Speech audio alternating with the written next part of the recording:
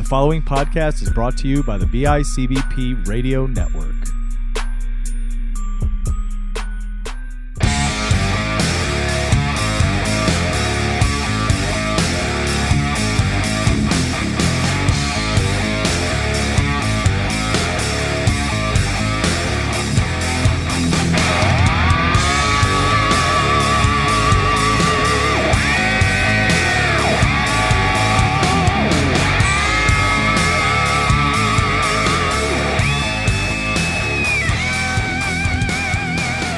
Hey, what's up, everybody? Welcome back to another week of Hardly Kayfabe, your source for pro wrestling talk on the BICBP network. I'm one of your co-hosts, Chris Chavez, joined by my partners in crime, as always, Matt Johnson. Hello. And Johnny Townsend. When I was younger, and I would wake up with the I'll just say it, morning wood, and I would get up and I would walk to go to the bathroom. One time, I accidentally turned and jammed my morning wood into the door, and it hurt really bad. That's how I felt while watching Hell in a Cell. You're just jumping right in. Before we get into it, though, I do want to make sure we introduce our guest. We have a guest on the show today. We've been trying to get him on the show for a while.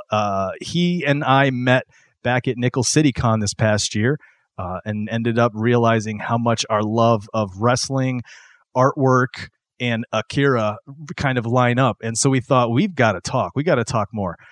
He's in a different state, so it makes it a little harder, but we've snagged him, jumped him on the show, and it only took a shit show like Hell in a Cell to get him here. Joe Peacock, welcome to the show. Hey there, how's it going? I am indeed in a different state. I'm in a state of denial. I'm in a state of fury. I don't know. Since we're jumping right into it, I don't know how to reconcile the last 2.5 years of my life giving WWE another chance. I feel like an ex that just got out of rehab but never went to psychotherapy, who solved the one big problem, but it just uncovered all the other ones that she was not handling. Right. And that last night was the explosion, the meltdown, the utter, you can't turn away from it ever. You can't deny that this thing is broken, and it'll never work again. I equate it to, like, you have a friend group, right? And then one of your friends starts dating this girl, and he's really building her up about how awesome she is, and how funny and how pretty and all this that she is. And then finally, after all this build up, he brings her with him to the group. And she's a giant dud. That's kind of what they've done with Bray Wyatt. Dude. They've built him up to the point where I was already a Bray Wyatt fan, and I still am. Oh. But every time they build this man up, I don't even understand the dud that they lay with him. I'm gonna agree with you, except that I would alter that slightly. It's not the date's fault. It's your buddy's fault for building it up the way. Yeah. I'm not blaming the date for. By the way, you're right. I should make that clear. The date, it's not your fault, dear. It is 100% your fella's fault for talking you up so much. Good Lord, I'm telling you, man. You think we would learn? It's like you said, Joe. It's like going back to that girlfriend that cheated on you over and over and over again, and she comes back and she's like, I promise it's different this time. And so you're like, I've changed. I'll do it. You know what? You got yourself a new dress. You got a haircut. You look a little different. I think I'll give it a shot. And then the next thing you know, you walk home and she's sleeping with 4 of your friends at the same time. You know what it's like? It's like voting Republican. Oh Lordy! Hoping that you get it right this time. Hoping it's going to get right this time around. All right. So before we get into the nonsense that was this past weekend, we normally hit a quick spot where we check into what used to be called the Psycho Sids. We now call it lovingly the CM Punks. What's going on in the news? Johnny, you said you had something. Joe, you said you had something as well. And the chances are it's the same thing. What do we got? I'll just put it this way. You know how they're trying to set up a team Hogan versus Team Ric Flair. I'm fairly certain, judging from this past few days after what Randy Orton said drunkenly on a video game stream, he's Team Hogan all the way. Oh, I really didn't hear this then. I did not miss it. I did not. What's going on? Yeah. I'm not going to utter the word he said, but it's a word that Hogan had said. Oh, God. And, well, yeah. It begins with N and ends with you getting the shit kicked out of you if you ever said it in public. Where was Randy Orton? What was he on that he was saying shit like this? He was playing some video game. He was streaming. And at home? I think it was Call of Duty. Yes, I think he probably was Call. He's a Call of Duty guy. I can tell by looking at him. You're right. Oh, God. A lot of people, and he does kind of sound like he's a little sauced. And he just after of course it's been deleted, but you can still find it because it's the internet.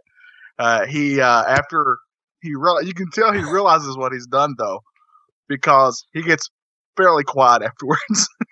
Oh man, he did a good show up until then. He put over like Sammy Guevara. He put over AEW. He put over a lot of people. And he just seemed real loose, like he was having fun until that moment. Like, you're at the bar and your friend shouldn't be ordering that next round. And you're like, you want to say, no, this is where you're good. Stop here. And then you just let him do it anyway. And then, like clockwork, N-bomb. Yeah, he was at Arn Anderson and then he goes to Ric Flair because he orders that extra drink. Man. Oh, I did not hear about that. And this was last night? It was like a couple nights ago, if I'm thinking right. It was over the weekend, I think. Oh, wow. It was before Hell in a Cell, I know that. How's that locker room treating him right now? I don't know. It honestly, to me, it was not as big as I thought it was going to be. Like it was. I was going to say it because I didn't hear about it. Long. Yeah, I don't think it was near as huge. So I don't know. Maybe Randy Orton's well more liked than Hogan was, I guess. I don't know. Of course, Hogan also kind of said it where it was definitely racist. Oh, God, yeah. There's no way that cannot be taken as racist the way that he used it. Yeah. I mean, if one of the members of the New Day posts something on Twitter, something's going on real bad. But I think Orton's okay for right now. It really died out very quickly. Yeah. I was going to say, because I saw he was doing this thing trying to goad The Rock into a WrestleMania match, and so they were interacting online just yesterday, I think it was. So it must not have been enough to make them all say, to cause any kind of pause and say what's happening there. Yeah, that would be my guess too. Huh? But yeah. So that's all that we saw happening on the in the background, huh? Not much going on aside from the travesty of the weekend. Pretty much. I can't remember anything else. Well, before we get into it, I want to talk to you guys about, because we haven't talked since, your thoughts on AEW's debut on TNT. Let's throw it your way, Joe. What are you thinking on that? I was 19 years old. I was 16 years old. I was 12. I popped like crazy. I lost my mind when I saw Tony Schiavone open the show. I heard JR's voice. And the two of them are talking about Chris Jericho in front of an entrance ramp at the start of a show. I lost my mind, dude. And it's been amazing, the AEW evolution, watching it from just this goofy Be the Elite YouTube series, being a total NJPW mark. And in absence of anything, right? There's just, you have Ring of Honor, you have Impact, you have, GCW if you're a real wrestling dork. And you watch this stuff and it's great, but it's also minor tier in terms of budget and finance and ability to wow and all this stuff. Yeah. And so that's why the WWE rekindling of my bad abusive relationship was that's what I get to watch for a regular weekly thing with my buddies. But here we go. It felt classic but new. It felt honest. It felt like we promised you an experience, and here's that experience we promised you. Everything felt surprising, but not out of left field for a Swerve Bro's sake. I loved every second of it, every single second of it. Johnny, I think right when it started, you texted me and Matt saying something about you literally had goosebumps on your arms. Yeah, I mean, for me, when I was growing up, I was at first, I didn't even watch WWE. I was WCW all the way. So to see Tony Schiavone again, honestly, made me very happy. Like Same. just hearing, and I don't think he's lost a step. And just him with JR and with Excalibur, to me, that is almost a pitch perfect announce team right there. Yeah, you got such experience, and the newer guy coming in because Excalibur is really good too. So I love that announce team coming in, and then the first match, the Cody match, was really, really good. It just felt great that this was an alternative that felt real. Like it didn't feel like it was going to be a flash in the pan, and I hope it's never going to be. I hope it stays around, obviously. But it's just that we've for the longest time, if you're just going to watch wrestling on TV, there was only one choice, and it's just so nice to have another one that I can just flip to and watch. And the only thing that makes me mad is that I understand what WWE did, and they were smart to do it. That they put NXT opposite of it, and I can't watch both at the same time. That's the beauty of DVRs, right? We're not going to miss it anymore. Yeah. But yeah, I agree with you guys. I grew up with WCW. My earliest memories ever of seeing any kind of wrestling on TV is the big shock of whitish blonde hair of Ric Flair and hearing Tony Schiavone call the match. So definitely seeing him, I was in. Loved it. There were a couple times, I got to say, throughout the show that, I thought to myself, that's an interesting decision to make for your first show. But overall, man, I thought they knocked it straight out of the park. And it's exactly what you said. It didn't feel like a flash in the pan. This felt like a promotion that, yes, we're seeing the actual birth, the genesis, but it still felt like a promotion that's been around for a while. It feels because they have so much of the classic ingrained in the product they're putting out. So much so that, thank God, I was watching this, hoping to God they were not using any of like the same production work, camera work that the E does. All these zoom ins and zoom outs and just up and down jumping, camera work. I can't stand that. And these guys do the old school, you've got your static cam to watch the whole ring, and then you got the guys on the side who are focusing on the match, not focusing on how fast they can zoom, to make the impact seem more intense, visually. Oh, and how about that bottom turnbuckle cam? Did you notice that? That was pretty sweet, actually. I kind of like that. Yeah, I felt like that. It was like goaltender cam in NHL, man. It's like you never knew what you were missing until you saw like people taking buckle bombs from the perspective of, right? I guess the person who cleans the blood off the buckle. I don't know what that perspective really is, but I thought the camera angle was really cool. What do you think, Matt? Yeah, I mean, overall, it was that fresh and new experience that the WWE just stated that they were going to give us for months and months on end. And, it was nice to have an alternative on television for once. I do have to say that the matches were great.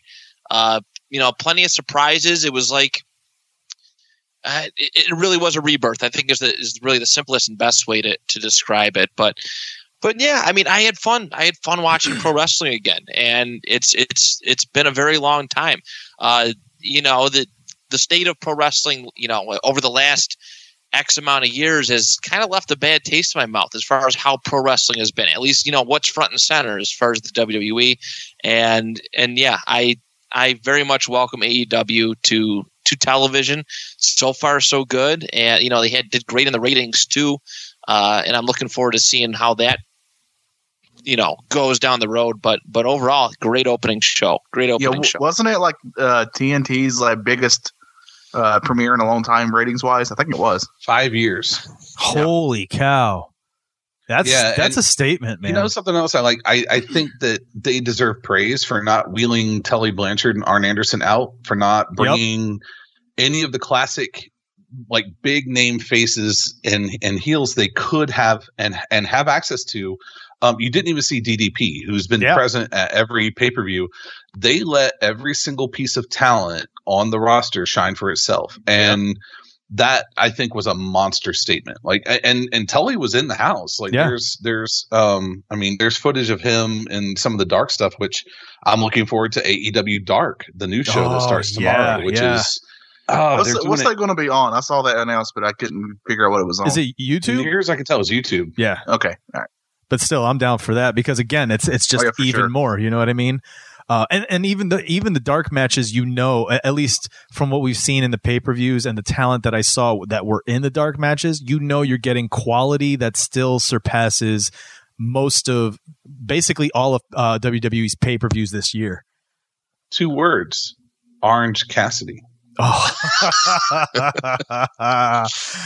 he's in one of the dark matches, and I think, I gotta say, I would have loved to see my guy, on national TV first night. But I understand that a brand new person who's like, I haven't seen wrestling in X number of years. Let me check it out. And here's some guy in a denim jacket and pants with his hands in his pockets, doing full on like rope dives and turnbuckle jumps with his hands in his pocket, and then doesn't care about it like that. I don't know that people are going to get that one right away. Yeah. But I do genuinely look forward to the new folks tuning in and trying to rekindle their love of wrestling when they get a hold of like Darby Allin and Jimmy Havoc and Orange Cassidy and Joey Janela, and you start seeing Jungle Boy and Luchasaurus, like when that side of wrestling shows up, but everyone takes it just dead serious, that's going to be an interesting moment, because I think a whole lot of people are going to go, I don't get this, or I adore this. There will be no middle ground. Yeah, I feel like we're going to get a lot more adoring than I don't get anymore, because I feel like what we get in this product is because Cody, the Bucks, these guys understand. They know what we want as fans, and even the casual fan. I mean, people are talking about wrestling who are casual fans that haven't talked about it in a long time because they've heard of a new promotion, this new show, these new wrestling people who are supposed to be, contenders with the WWE. It's exciting that there's finally a dialogue that takes place outside of, the smart mark community or just your general everyday. And I don't know about you guys, but I don't really meet many people who are casual WWE fans. No. Like if you're actually in the arena the night they're filming Raw or SmackDown, and some parents brought their kids because they remember Hulk Hogan. Yeah, sure. I've run into that, but it's very rare that I meet someone who's watching WWE and only WWE. Right. And I think that might explain some of the ratings dips on NXT. It might explain some of the ratings like pops and stuff. Like, people are genuinely tuning into this other stuff because they want wrestling, have been fans of wrestling. I don't know that WWE's made any brand new fans over the last 5 years, really, on the strength of what, Seth, Roman. No, Becky is it. Becky and Charlotte and Ronda Rousey, like that women's division, the strongest women's division in all of wrestling, without question. Yeah.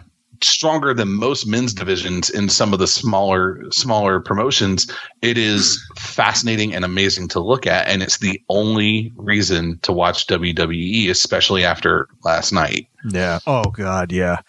All right. So on Wednesday Night Dynamite, Johnny, which match overall the entire night, what stood out to you the most? What was your favorite part of the night? Was it the first match, Cody and Sammy? I really liked that one because I'd heard of Sammy, but I wasn't very familiar with him. I think overall, though, honestly, what I loved the most about the whole show was wrestling was a major part of it. Sure, there were storylines involved, but it was obvious that wrestling was at the forefront of it. And I love that we actually got to see people's wrestling records, like their win-loss records. Bring it on, please. Thank you. So all these little things is what really stood out to me about the whole show. I think the biggest thing that stood out to me was Hager. How does he say his last name? I've always called him Swagger. Hager. Hager. Yep. Showed up. I literally popped when that happened. I've missed that guy. I always thought he was awesome. So bring him on. Nice. What did you think, Matt? What did I think? Overall. I really enjoyed the Pac Hangman Page match really well. I know it was supposed to happen like months and months ago, and it delivered. I thought it was pretty cool. I was a little surprised that Pac made him tap out. I was a little surprised in that respect. But I thought it was a great bout. It could show off the pure athleticism essentially that AEW has to offer. None of these, really like big muscle guys who can't really work. I'm not as a shoot, but can't go essentially like these guys can. It did give an alternative, mainstream look on pro wrestling.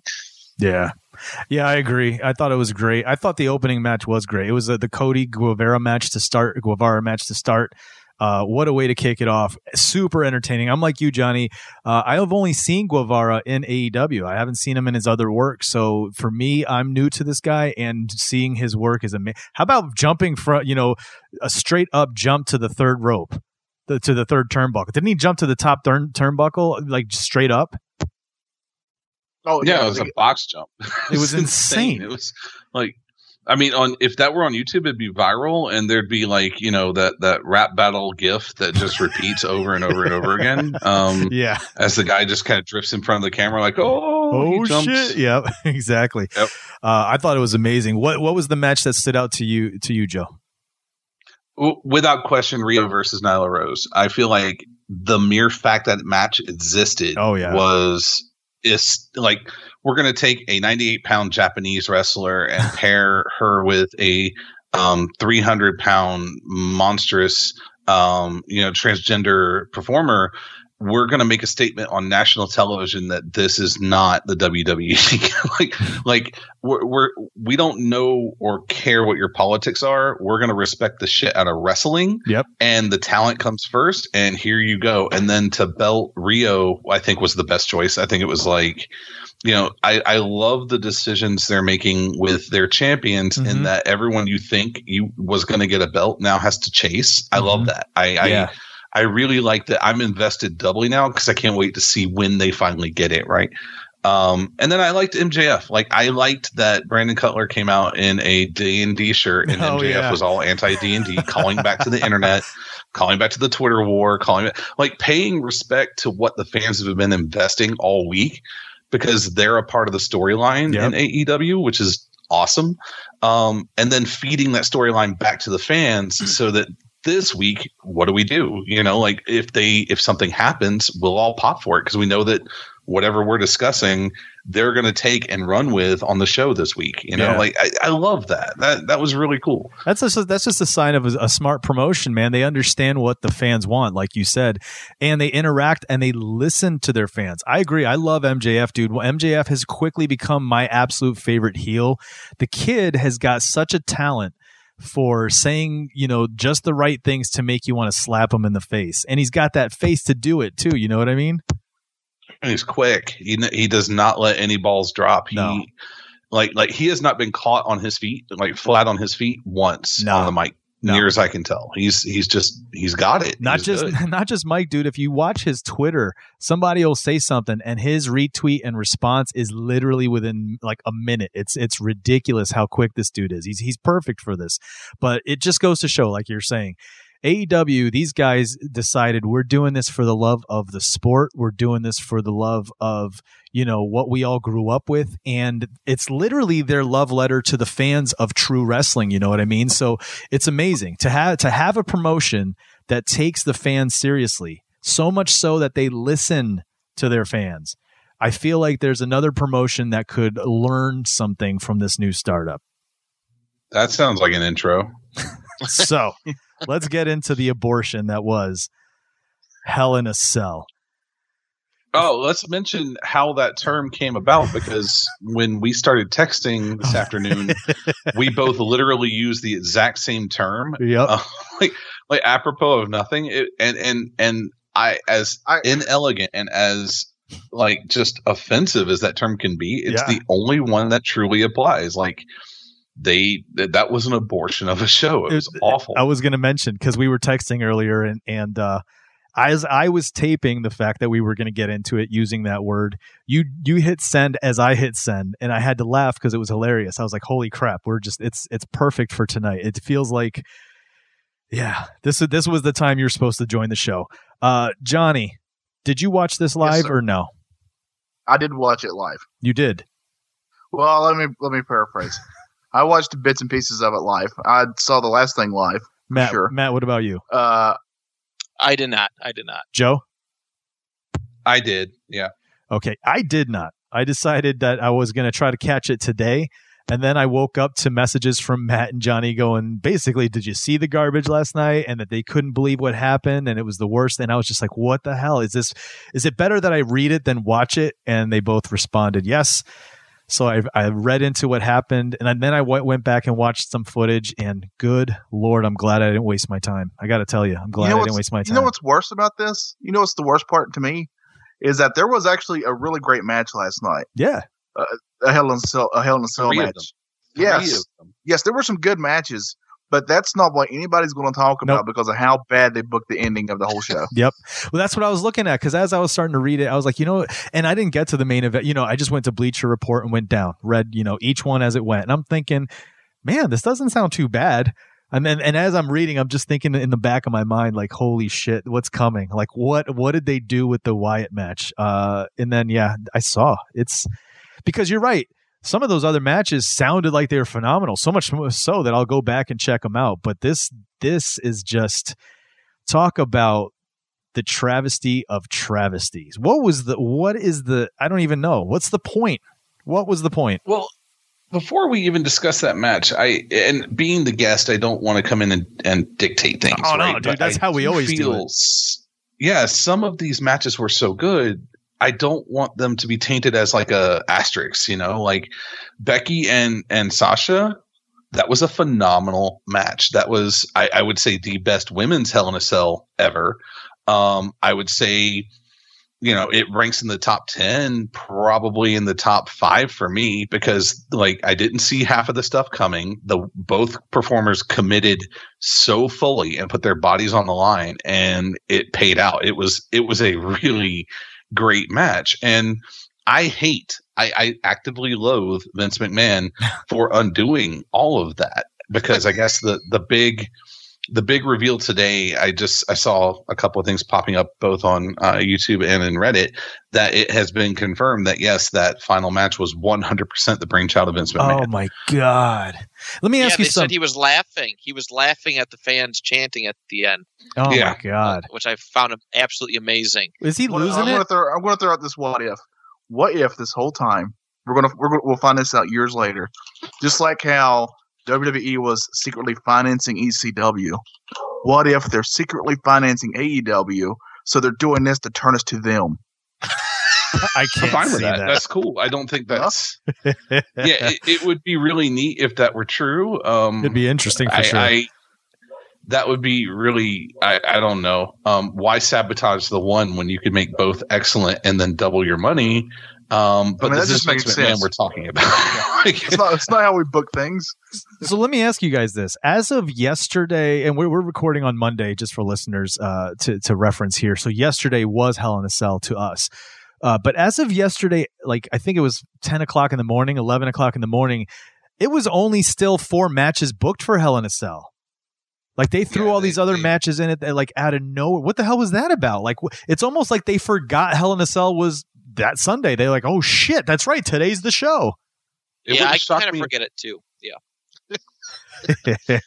To see the Kabuki Warriors come out of nowhere, which, let me go on record, I hate that name. Oh, same. so much. But I love Kairi Sane and I adore Asuka. Yes. I've followed her since Joshi, and it was so cool to see the Green Mist show up, and that's the quintessential heel move. Yes. You could see their attitudes and their faces. They were a little bit smarmy and a little bit and you don't really know where Alexa sits at any given moment anyway. And for them to confirm, no, we're the bad foreign people, was sort of that okay, cool. Yeah. WWE's showing that they're going to go back in the archives and bring out some classic stuff too. Okay, I'm waiting on the Repo Man myself. A Repo Man and Gobbledygooker for the tag belts would be. Oh God! You're going to see them. You're going to see them come up for the 24/7 belt, man. Oh, let's talk about that for a second. I have it on good authority that, just real quick, I have it on good authority that the guy who was Jerry Lawler's dentist is now a mayor. So maybe we can get him back for a couple things. We can kind of work with that. If they host a show in Knoxville, he'll be. He can do a guest spot, I suppose. And he's a former 24/7 champion as well. Yeah, and is held the belt a little longer than Tamina did, I guess. Which why did they just drag out Tamina to insert in the middle of that League of Jobbers conga train that happens all the time, and why it was like there were any number of people. Dana Brooke could have held the title for half a minute, and she's legitimately good and talented, like trying her best. Tamina comes out every time. She comes out, she looks like she has a booger that just is a little too far up in the sinus cavity that's dried, and it won't come out. You can't blow it out. You can't pick it. So it's just always up there, just barely on the edge of sneezing. And you just have to have that look on your face. That is basically how women describe dating me. So as the booger?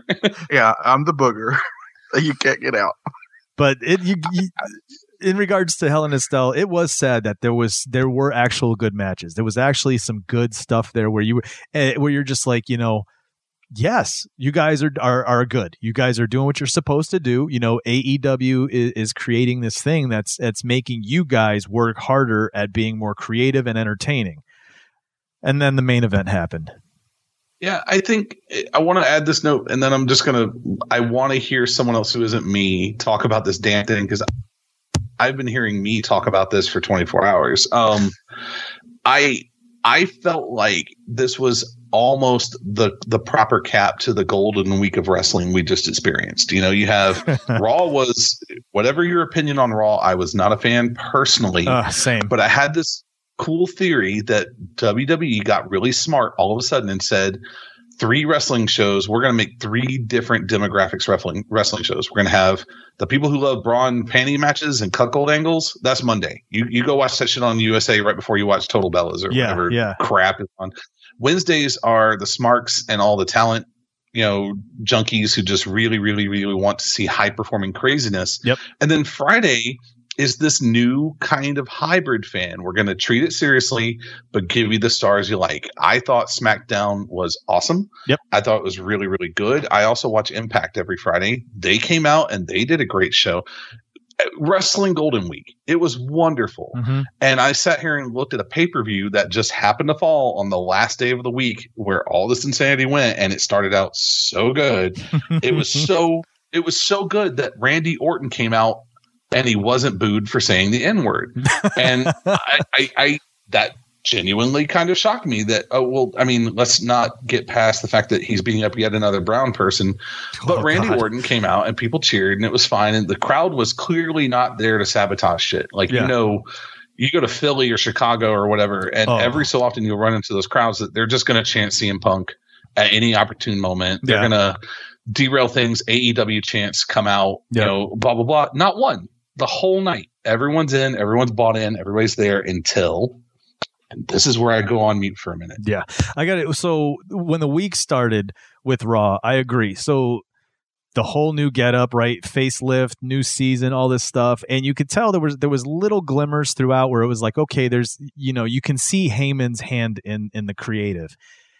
And then I have to tell you, and I was going to text you, Johnny, this immediately right after seeing the end of Raw. But then that whole garbage happened with Lashley and Lana. And as soon as that, because I know you, Johnny, I know that for you, you're just like, you're not a fan of that kind of shit, especially normally because isn't Rusev and Lana really together for real? They're legit married. That's what I'm saying. Couple. Yeah, they shop at Dollar General, bro. Dude, have you not seen the commercial? I'm just not a fan of get this. Their candy bars. This feels like the old, I don't know, man. This felt so cheap. Like, you really feel like we're this stupid that you have to go this route to get us to buy into a character that you're trying to sell to us as a face again. Dude, just have them do Rusev Day. We'll buy in again. We're good with that. Like, this was just, to me, it was a bunch of nonsense. So when Raw ended, I was like, fuck. This is, the E just did. They're not ready. They're not ready for what AEW is going to bring, right? AEW came amazing. NXT, awesome. SmackDown, very good. Again, I really enjoyed SmackDown. That's the thing. That's the thing that it makes it so hard for me to understand. And I really, honestly, truly always hating on WWE. I hate it. I wish that I could be positive about them. I truly, truly do. But when they have something that has been as good as NXT, and NXT has been good for a long time now, it's a constant in them. It's constantly the best thing they have overall, as a wrestling product, or sports entertainment, whatever they want to call it, product. And just why that it works? Because they focus on wrestling there. The storylines are not convoluted or dumb. They're just kind of straightforward. We just need to know why this guy's going against this guy, or this girl's going against this girl, or whatever. Just give us a little bit of a story, but make the match itself the main part of the story. Mm-hmm. That's what you got to do, and that's what NXT does all the time. Mm-hmm. And they can't get that in their heads with the other two shows overall. I mean, SmackDown has been better recently than Raw for a while, in my opinion. But still, my gosh, just look at that, and less is more. That's the same reason why I hated those Michael Bay Transformer movies, because you take something as awesome as the Transformers from my childhood, and you make the designs of the characters so complicated I can't tell where Optimus Prime's head's at. You've gone too crazy with it. And that's kind of what WWE does with Raw, I feel, in its storylines. Yeah, it's like that one South Park episode with the idea balls. You ever see that one? Yes, yeah. And the manatees. Yes. They can't help themselves. Yeah, it's that street hustler who spent his entire childhood and young adult life making money on 3-card Monte and stealing jewelry and whatever else, and somebody, Brewster's Millions, comes up and is like, we're going to change your life today. You have a talent. We're going to teach you how to be, let's say he's a drummer, like in the movie Drumline, and here he is, he's challenged in the middle of the field of play where decorum is everything, and he can't resist punching the guy in the face when he's shown up. He can't help it. Vince McMahon cannot help it. He's that X. It's horrible, man. It's almost like every time he opens his mouth anymore, anytime he puts his hands in anything, it just turns to shit. It just really does. I have high hopes for the XFL. I think it's going to do really well. It's going to be a great alternative to the NFL. Good Lord. I'm hoping it does. I'll tell you why, because that means old man McMahon will be pulling away from, more of the creative. Maybe he'll let these guys. I mean, he brought in Bischoff and Heyman because, he wanted to step away from creative and let them take over. We know he trusts Triple H and what he's doing with NXT. If XFL takes off where he has to be present, I'm all for it. I'm so gunning for that to take off, just for a chance of getting the old man away from the gorilla position. I just want He Hate Me to come back. He was so awesome. And the thing is, like, I assume on this show, the people listening, they're already familiar with what happened, and they want to hear us, the smart marks, go in on it and talk a little bit about it. But I want to talk, like, not recap, but just kind of touch on for half a second the fact that, we have this match and it's all in red, by the way, which dilates your pupils and makes you really, really uncomfortable. It was very hard to follow any action, especially with the camera work where they zoom in and zoom out and all the jostling and great. So you get to this point where Bray Wyatt breaks out a cartoonishly large mallet. I heard about this, dude. I didn't see, but I when I read that, I literally, and it was a vocal out loud in the office. Ugh.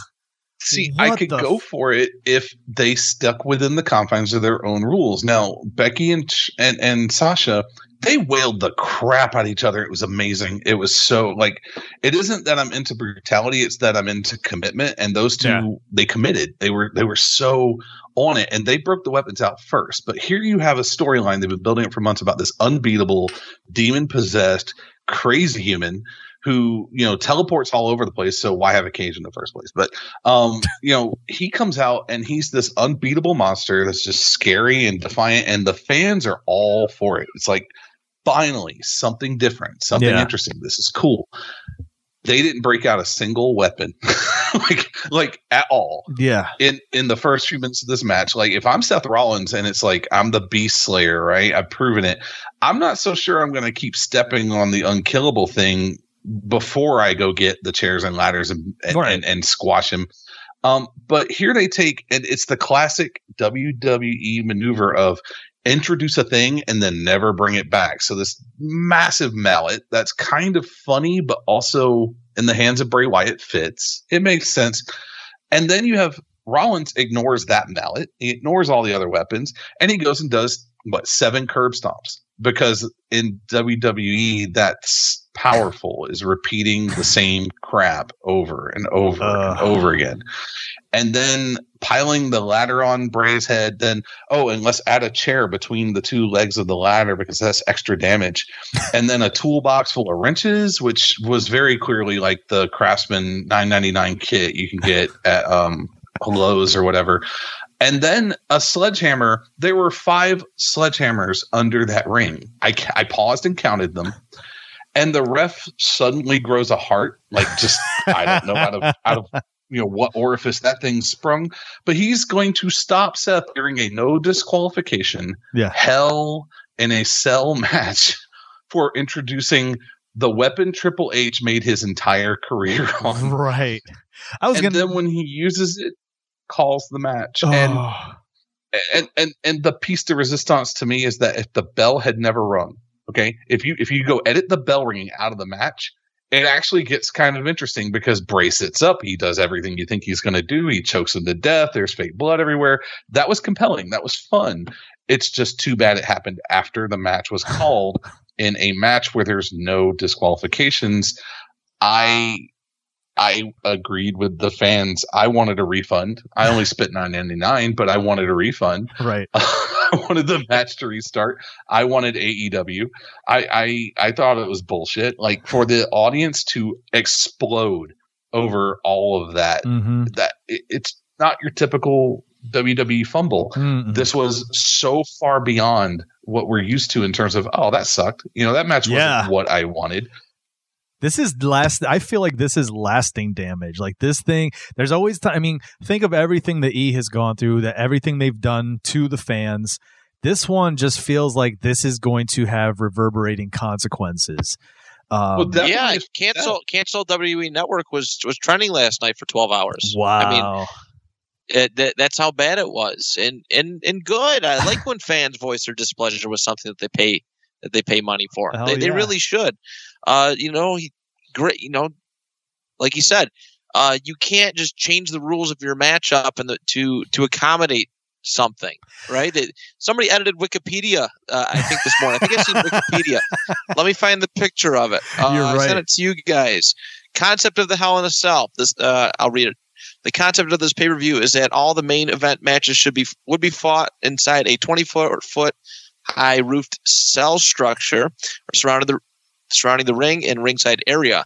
In a Hell in a Cell match, there are no disqualifications, and in parentheses it says, except when WWE needs to keep that belt on Seth Rollins and has no freaking clue how to book Bray Wyatt, or countouts, also no escape. The only way to win is by pinfall or submission inside the ring. Yeah. So, I mean, that's... compare, like, just try to be, realistic here. Let's compare this to the most famous Hell in a Cell match ever. Mick Foley was literally thrown off the top of the cage, got up, literally got thrown through the cage, legit was beaten up and battered and was unconscious at one point. His tooth came out his freaking nose, and the ref never stopped that match. Nope. Not once. Never once. I wanted to ask you this. Seth Rollins dropped some tools on the guy, and we're going to. I guess the ref's like, "Oh my gosh, we got to stop this right away." Not just tools. Like you had the mallet that was 4 times larger was legal not only 20 minutes ago. Yeah. So you have this teeny tiny, by comparison, hammer comes out, and it's like, "Oh, you can't do that. Not you, Seth. No way." And I mean, you want to talk about lasting damage? Well, first of all, Bray Wyatt's finished. Like, I mean, short of going somewhere else, like this is his 3rd or 4th restart, and right. How do they bring this back? How do they even bring back the Fiend? Maybe because he wasn't pinned cleanly. Is that how they're going to try to resurrect this? But in my head, you remember weeks ago when I was saying that I think it's too soon for Bray to have a championship match already. Yes. This right here proves to me that they hot booked this thing because of how hot he was, and then they had no idea what to freaking do with him. I like Seth Rollins. I think he's a really good wrestler, but it's obvious that he's gotten cold. And I mean, even the ratings say so. That when he's on there, the ratings go down. Even with Bray Wyatt, they've gone down. Yeah, he's the new Cena. Yeah, it's sad. So why in your brain would you keep the belt on him now? If you're going to book him against the hottest act, you would never do this to Stone Cold. No, Yeah. It's Vince. It was rough. It's dude. Vince. It's rough. It's so hard to watch. And I mean, I saw some fan was doing fantasy booking and he mentioned something about like Aleister Black. Okay. So I'm thinking, I don't really do fantasy booking. I like joking around about stuff or what ifs and stuff. But for the most part, I'm watching the Carnival show and I'm enjoying the Carnival show and whatever the Carnival show has in store for me next week, I enjoy. But it would have at least been interesting to bring Aleister Black, who apparently has studied the occult his whole life and is, uniquely qualified to handle things like a Bray Wyatt. And if you didn't want to belt Bray immediately, but you wanted Seth and Bray to look strong, what if Aleister's there in Seth's corner? They've paired weirder people together, and Aleister's got some weird thing that kind of limits Bray's power. And that's why all the lights are red. 7 seconds of writing, walk the man down the fucking ramp, let him stand there at the corner, and you've explained all of this. But I guess that's too much that a self-published cyberpunk author can fucking write a better storyline in 7 seconds on a podcast than these, millionaire jackoffs in Connecticut. I don't get like this, man. Like, I never get this hostile about, like, the last time I was this hostile, Vince Russo had just come out and announced that Hogan would never work in wrestling again. Oh, and that was, remember that shit? I watched that live and I was so angry. I left. And I quit watching wrestling. Like, that was literally my last night. I never saw the Attitude Era live. I never saw any of the bra and panty crap. I never saw Matt Hardy 1.0. Like, I was tuned out. I didn't care. And it was Punk who kind of brought me back in the fold via Ring of Honor and some like smaller promotion stuff. And I just liked seeing what the guy had to do. And it was fun and it was interesting and blah, blah, blah. And I watched him in WWE and he didn't disappoint. And I've kind of stuck in there, but I definitively, as of last night, I can't date this girl ever again. It hurts. I was debating whether or not I'm watching Raw tonight. I'll do the recaps. I'll listen to your show next week and hear what happened. Yeah, I feel like the only reason better. Yeah, I feel like the only reason I was going to watch was to see how the hell they even respond to last night. Yep. It's opener for the first 10 minutes of the show. They suck you in. Wait a second. You mean the first 25 minutes? I saw somebody say, I don't remember who it was, but they're saying like tonight you have to rebook that match and have Bray go over, but it doesn't fix anything. No. You've already caused the damage. It fixes nothing. I was going to ask you this, Matt, having been a professional wrestler for a bit there. I get hardcore matches. Hardcore matches, you can literally bring, a particle board with razor wire stapled to it. Like, that's part of the match. But usually when you have Hell in a Cell or no DQ matches and you're going under the ring, it's most of the time you're pulling things that are usually used at in the arena while setting up. So you'll have chairs, you'll have maybe the toolbox, you'll have, I don't know, now they have kendo sticks. I don't know why that would ever be under there, but can I ask you, is there really a use for a sledgehammer in putting together the ring or doing any of that work? Well, is there a reason for that to be under the ring aside from Triple H? No, I can't say I've ever had to use a sledgehammer. Maybe like a mini sledge, but not like the full on sledge like they have, setting up the ring. But yeah, it's such a random weapon. Yeah, it kind of stick to like it's. Yeah, I just feel like back in the day, the stuff they used to pull out was stuff that was used. It was like, holy shit, they left it. This stuff's under the ring. They're going to use it as a weapon.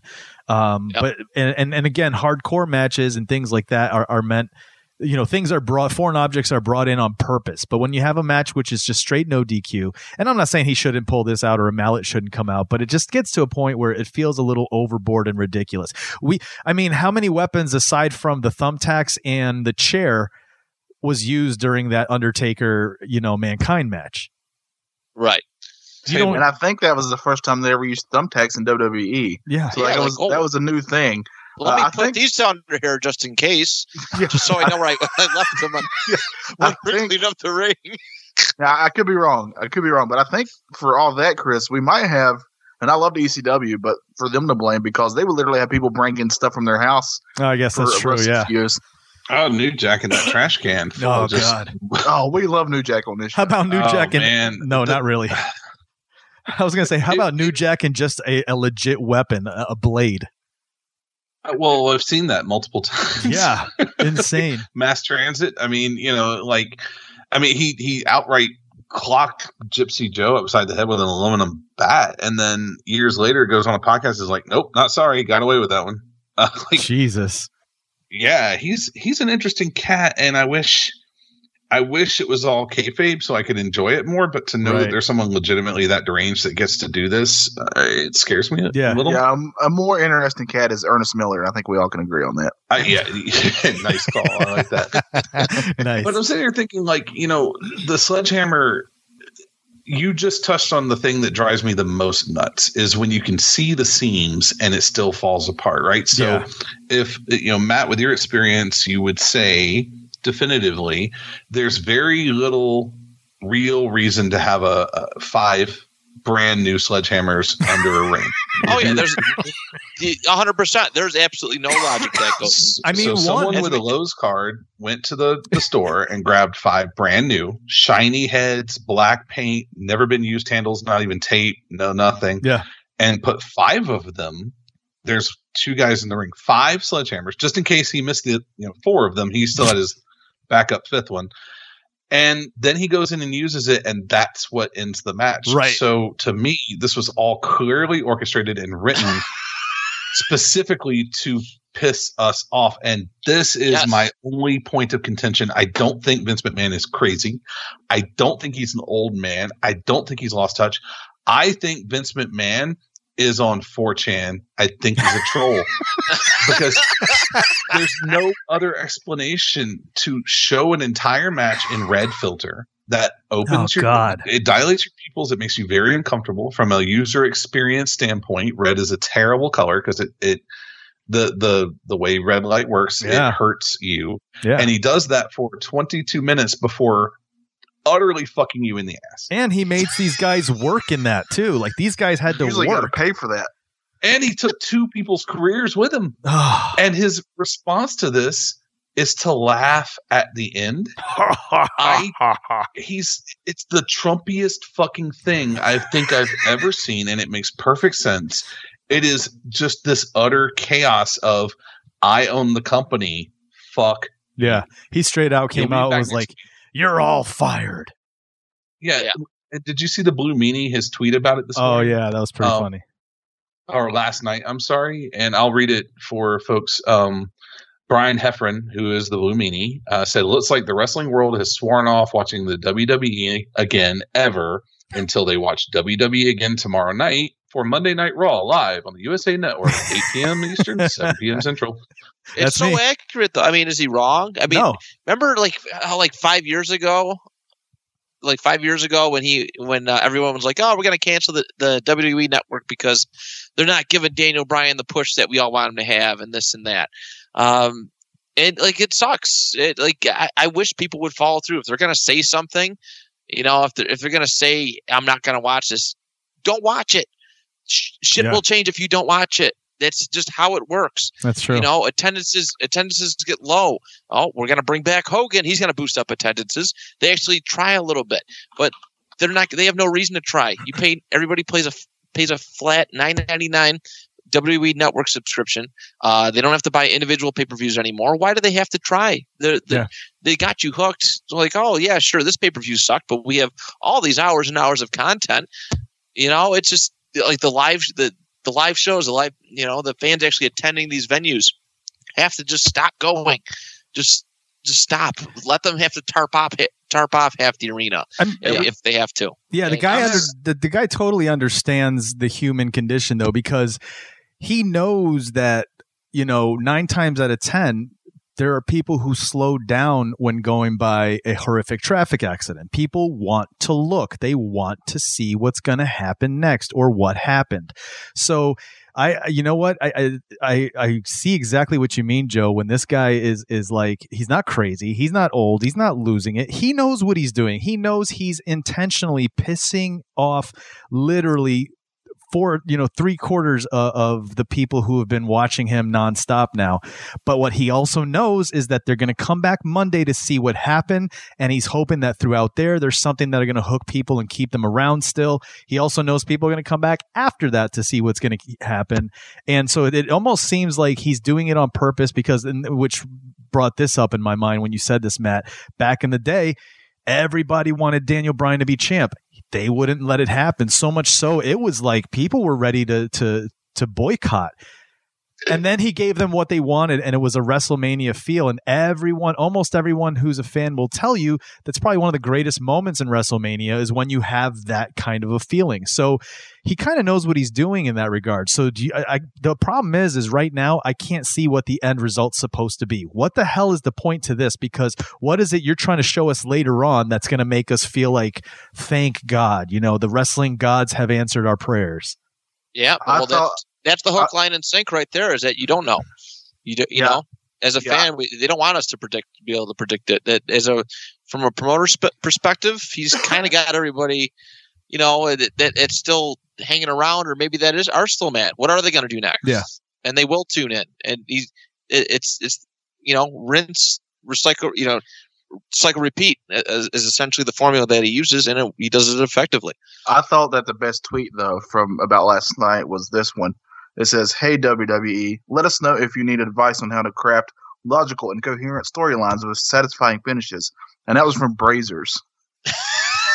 the Brazzers. Yeah. But you know what? You know how this is so bad? When I was trying to think what I want to talk about on this show before yesterday, the only thing that I was really kind of annoyed with was SmackDown and Kofi Kingston. That was ridiculous. I thought I'd be the most mad about that. Let the man at least have a match. There wasn't a match. It was 8 seconds and he was done. Just so they could get. And I'm not an MMA guy, so all the MMA stuff, I could honestly care less. It didn't matter to me at all. So I was really disappointed with SmackDown personally, from a fan standpoint, from the stuff that I'm into. I just don't care about MMA. I know a lot of people love it, but it's just not for me. So I thought I'd be the most mad about that. And then they went and outdid themselves and did this. Yeah, hold my beer. I have a question for you guys. Does anyone on this call know anyone who is legitimately rich? Not wealthy, but no, 7 figures, 8 figures rich. No. Can't say I do. All right. I have the unfortunate connection to several in Silicon Valley, and it has done me no good. They're sociopaths. And that's kind of my point is that when you start dealing with people who make their money on other people, whether it be software people looking at users or people looking at ratings or whatever, and they're just, Vince is not on Twitter. Vince is not on Squared Circle. Vince is not going to these events and meeting fans. No, Vince is a television producer who happens to work in wrestling. And he is only going to respond. The only thing he gives a shit about is the bottom line. And here's where we're all screwed, because back in the day, you could say, well, I'm going to quit watching and ratings are going to go down. That might throw a dart at his ego now and again, but he's got 4 years of guaranteed $1 billion a year from Fox. He's done. Yeah, he don't give a shit. He doesn't care. At this point, ratings are irrelevant. Yeah, that's a good point too. And aside from that, the Saudis throwing tons and tons of money at him for the Crown Jewel pay-per-views, just stupid amounts of money. He doesn't have to do jack shit. Just keeps going through the motions. It's a great point. It's crazy. I think we're all in unanimous agreement here that last night was probably the shittiest of the shit, and many of us are swearing him off for good. Who knows? We might come, it might be that girlfriend that comes back around when you're feeling a little lonely at night and you're like, you know what? I'll give it a shot one more time. But honestly, this really hot chick in a black and gold dress. Yes, I was just about to say the great thing is you were at the bar the other night and you met somebody that was so amazing that shitty girl no longer looks so good anymore. Or guy. Or guy, yeah. speaking from, and I agree. Thank you very much for bringing that up, because I don't want to always ping back like women and girls like I'm objectifying. I'm merely speaking from my own purient interest when it comes to the things I like. And one thing that I'll say, as a storyteller, I have a small story I can share with you if you guys are interested in hearing it. I'll try and keep it quick. Have you ever heard the parable of the scorpion and the frog? Oh, yes. I kept thinking about that during this whole time we've been talking. Yeah. And I'll paraphrase quickly for anyone not familiar. There's an old story. Parables are stories about, animals and nature that kind of tell a very important lesson. And one day there's this scorpion that wants to cross a river, and a frog hoppins. I like it. Hoppins in front of him. And he's like, oh shit, you're a scorpion. I don't like that. And he goes, no, man. Listen, I got a deal I want to broker. You get me across this river, and not only won't I sting you, but I'll tell all my scorpion friends to leave you alone. I don't know about the other frogs, but I'm gonna tell them to leave you alone. He's like, no freaking way, man. We're gonna get in the middle of that water. You're gonna sting me. And he's like, why would I do that? That's not in my self-interest. That does not service me in the slightest. I need to get across the river. I don't want to die in the middle of the river. Why would I sting you? That's dumb. And the frog thinks about it for a minute. He's like, Scorpion promises all this stuff. He clearly isn't going to sting me because I'll die, but he'll die too. And if I get him across the river, maybe I'll never be stung again. So he says, all right, dude, hop on the back. And so he starts swimming across the river, and they're about halfway through, and the scorpion just goes poink and stings him right in the back. And the frog starts to go paralyzed, but before he does, he asks Scorpion, why? Now we're both going to die. And he says, I'm a scorpion. It's what I do. And that to me is Vince. Yeah. Vince is an old school wrestling promoter, a billionaire who should be a trillionaire. And you know why he's not a trillionaire? Let me tell you. Anyway, I'm not going to see him punk it, but he's Vince, and he's going to be Vince until Vince is gone. And that's just the deal. So for me, and I'm just saying it publicly, that I'm done with WWE programming until Vince McMahon is no longer in charge or alive. I might give it another chance. But for as long as I know that this particular bad girlfriend is seriously addicted to meth and that meth is sexier than me, I just got to stay away. It hurts. And I'm going to write a lot of poetry and maybe a couple of good songs about it. But this particular babe ain't good for me anymore. Yeah. What about you, Johnny? You tuning in tonight? I'll be honest. I'm going to at least look at the results afterwards just to see, just out of morbid curiosity. Yeah. Just because I have to know how they think they could possibly fight their way out from what they've done to themselves. But I don't know if I feel the need, and I've already kind of been like this anyway. You know, wrestling always comes and goes in waves, popularity of it at least. And right now, we're very lucky that we actually have something else we can watch. Yeah. So that really helps a lot. So I'm not low on wrestling right now. I'm actually feeling pretty high on it. Yeah, and if you've got High Spots Network, there's even more. Oh yeah, for sure. But I think just what is soul crushing for me is they truly have a lot of really good talent there. I mean, they honestly do. They got a lot of wrestlers that I really like, that I really enjoy, and I don't need them all to be world champions or anything, but just give them a storyline that just is logical, makes sense, and is simple. That's all you got to do. Yeah. It's not that hard. And let them be wrestlers, because that's who they are. That's what they do. That's their craft. That's their art. These are artists. Let them paint.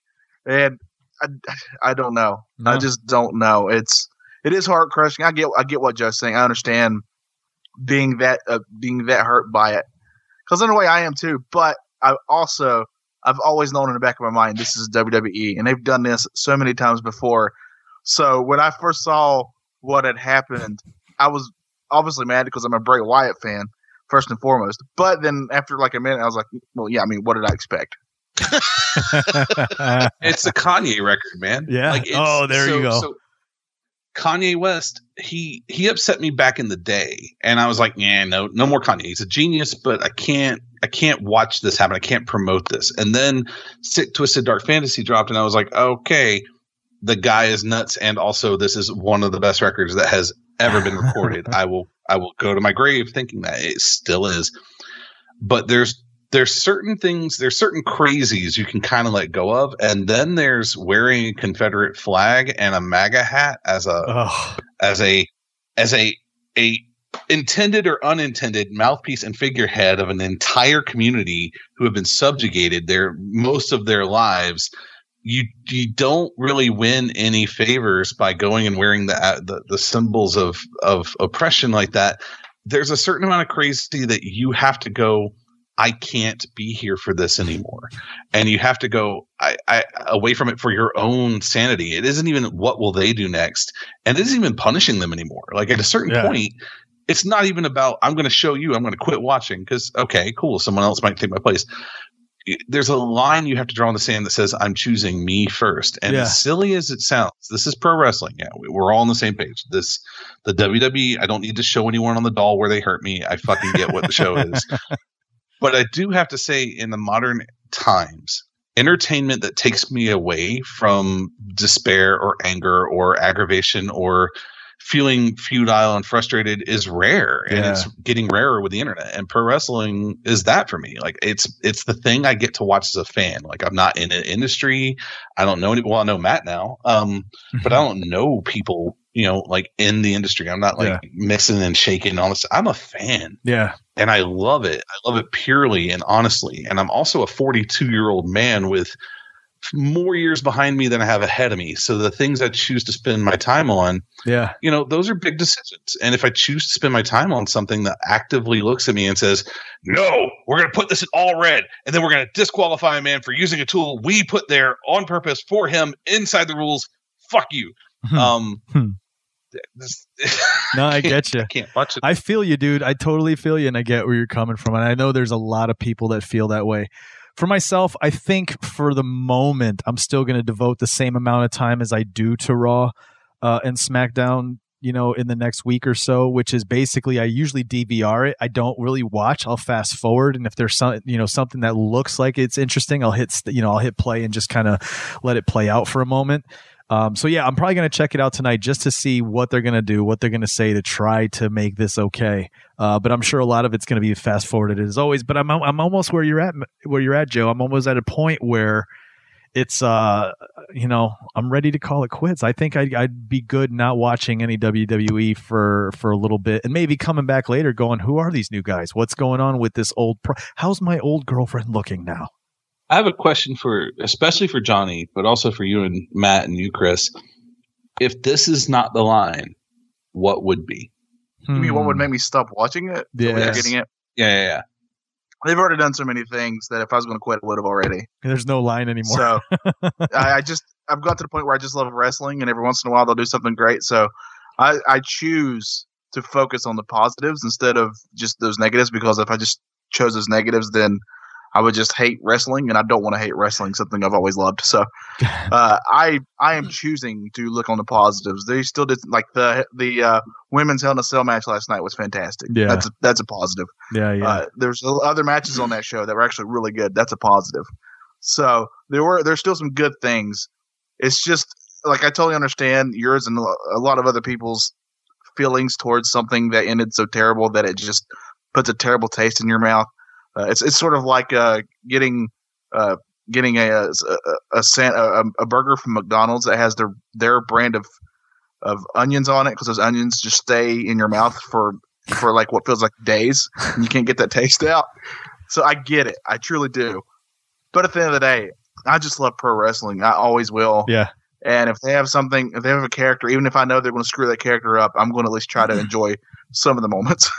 Matt, when was your line? Because I know you don't watch it as much anymore.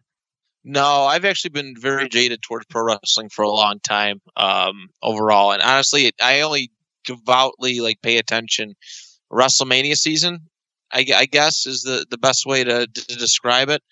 That's really it. That's really when I feel the magic. That's when I feel like people are actually putting forth an effort, that are writing storylines. The drama is good. There's good payoffs, essentially. There's a legit good hook for it.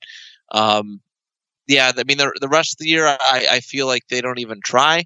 I really don't, and I hate it. I understand. I miss being involved in it for doing it for 5 years, still doing, commentary to this day, just to be around friends. I miss Johnny's like optimism. I really do towards pro wrestling. I really, really do.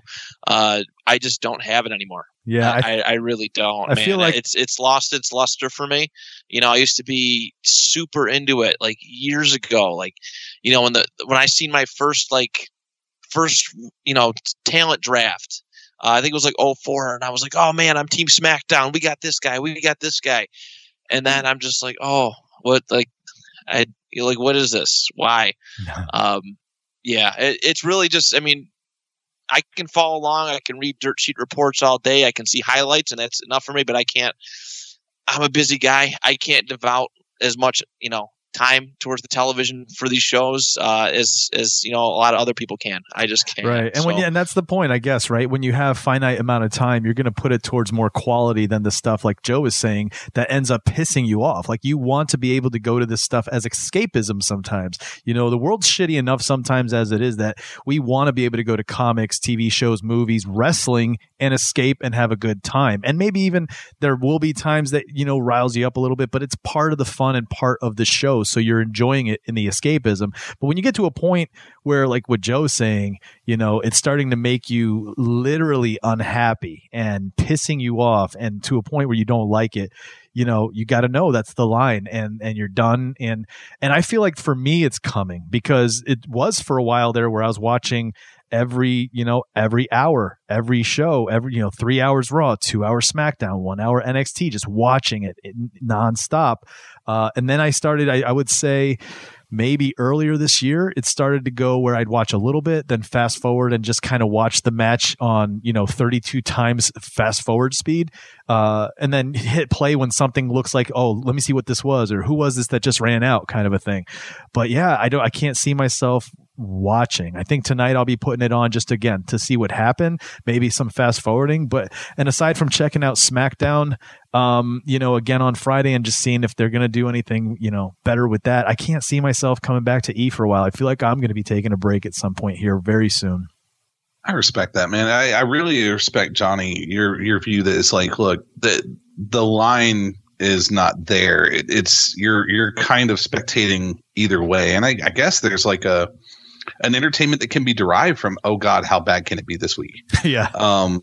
And through that lens, it's just entertainment. I 100% appreciate that, man. And I think it's a very personal thing. I cannot in any way disagree with you or even try to sway you to my side, because I don't think it's the same thing as like, someone screaming, you shouldn't shop at Best Buy. Well, You shouldn't shop at Best Buy clearly because you don't like them, but I don't really care. Right. The only vote you ever really have is with your own wallet and your own time. So I respect that, man. The one thing I will say is that, like, when you DVR it, it counts Nielsen. When you stream it, it counts Nielsen. Anywhere it can be logged, just if the decision is I don't want to support the company, then I would say, abstinence is your best bet. If your decision is, well, I don't like what they're doing, but I'm going to keep watching because it's not that big a deal. It's just I love pro wrestling as an entity. And while these guys over here are fumbling with it, maybe it serves as an excellent contrast to these guys over here who are doing more what I like. And I'm not going to name a brand on either side. This someone's choice, it's what you like. But for me, I guess I'm incapable of not caring. like I don't have it in me to not give a shit, right? For me to not give a shit, I have to choose to just not pay attention. And I care too much. That's my fault. Yeah, it's a really hard thing for me to, like, my attention and my passion are linked. I can't help it. And I can 100% live and let live. Just whoever it is, just please go do your thing, be awesome, make billions of dollars. That's great. Just don't cross my path on purpose, because then I'm going to pee on your shoes, because that's just not cool. And with the WWE, I feel like, okay, cool. Yeah, I have options. I can go elsewhere. I did the same thing with Crown Jewel. When Kasagi happened, I don't want to drag this whole thing down into the mud. When that whole thing happened, I boycotted WWE for a while. And then they made some overtures and some tones that said, hey, look, we recognize this was contentious and weird. We're sorry. We don't support that. And I gave them another chance. And then they disqualified Bray Wyatt or Seth Rollins for using a sledgehammer that they put there. That's just a line too far, man. You can murder journalists. All right, dissolve their body in acid. You can fund regimes, across the country. But you bury your own rules in a Hell in a Cell match. I'm done. I'm done with you. Well, I'll tell you what, man. Again, we said this a little earlier. Vince does know what he's doing. I don't think anybody has really been talking about the E as much as they have in the past 12 to 14 hours. We're definitely not the first podcast that's going to be addressing this in Hell in a Cell. We're not the only ones. I mean, you go Twitter, it's like trending headlines. I mean, it's all over the place. You put Google News, it's headlines. Fans left fuming after Hell in a Cell. So we know him, man. He's the carnival barker. He's the businessman. He knows that, even bad press is good press. So the guy knows what he's doing. Why he's doing it, again, it's not clear. It won't be clear until later on, unless it's just straight up a fuck you to wrestling, saying, "Hey, I still own the power, and I don't care what you guys think." So I don't know. Those are good. That's really good points. That P.T. Barnum very famously said, "There's no such thing as bad press." Exactly. I prefer Sticky Fingers from the band Onyx. Onyx. When he said, "Say what the fuck you want to say to spell my name right." Oh, true. And it's 100% right. Like, ratings through the roof or not, like, who cares about Nielsen in 2019? You know what matters? Twitter. Twitter matters. Twitter puts a president in the office. Twitter makes the changes, man. They put the stuff out there, and you literally see programming change based on the way people are reacting to things. It's going to be interesting. It's going to be interesting to see where they go with this. I like to quote Sticky Fingers in the other way. I've always liked when he said "slam, dutta, let the boys be boys." Do you guys have anything else you guys want to say? Last thoughts before we round it up and head out of here? No, I think I'm good. Joe, I am also good. Joe, I am fantastic. Joe, before we head out, why don't you plug stuff? Let people know where they can find your stuff, because we didn't really get into introducing some of the stuff you're into and what it is you do.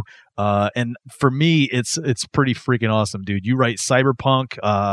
You've got quite a knowledge of Akira, and for a while there, what's the deal? You had the biggest collection ever, or what was it? I did, yeah. And I want to say, before we get into me, because I definitely think this is where people should stop playing the podcast, is the me part, because this is pretty boring. I want to say the best thing that could have possibly happened out of Hell in a Cell is that it finally motivated us to do this. I had a blast. This was hell yeah, so much fun. Thank you very much for having me on. This was a really good time. I don't get the chance to mark out over wrestling in like most social circles, so to just have an hour and some time to just talk, it was so much fun. Oh heck yeah, we'll have you back in the future, dude. Tell people who you are and what you do. I am a cyberpunk writer. I write a novel series called Marlo Kana. In a previous life, I was a blogger and an author, and I did some other stuff.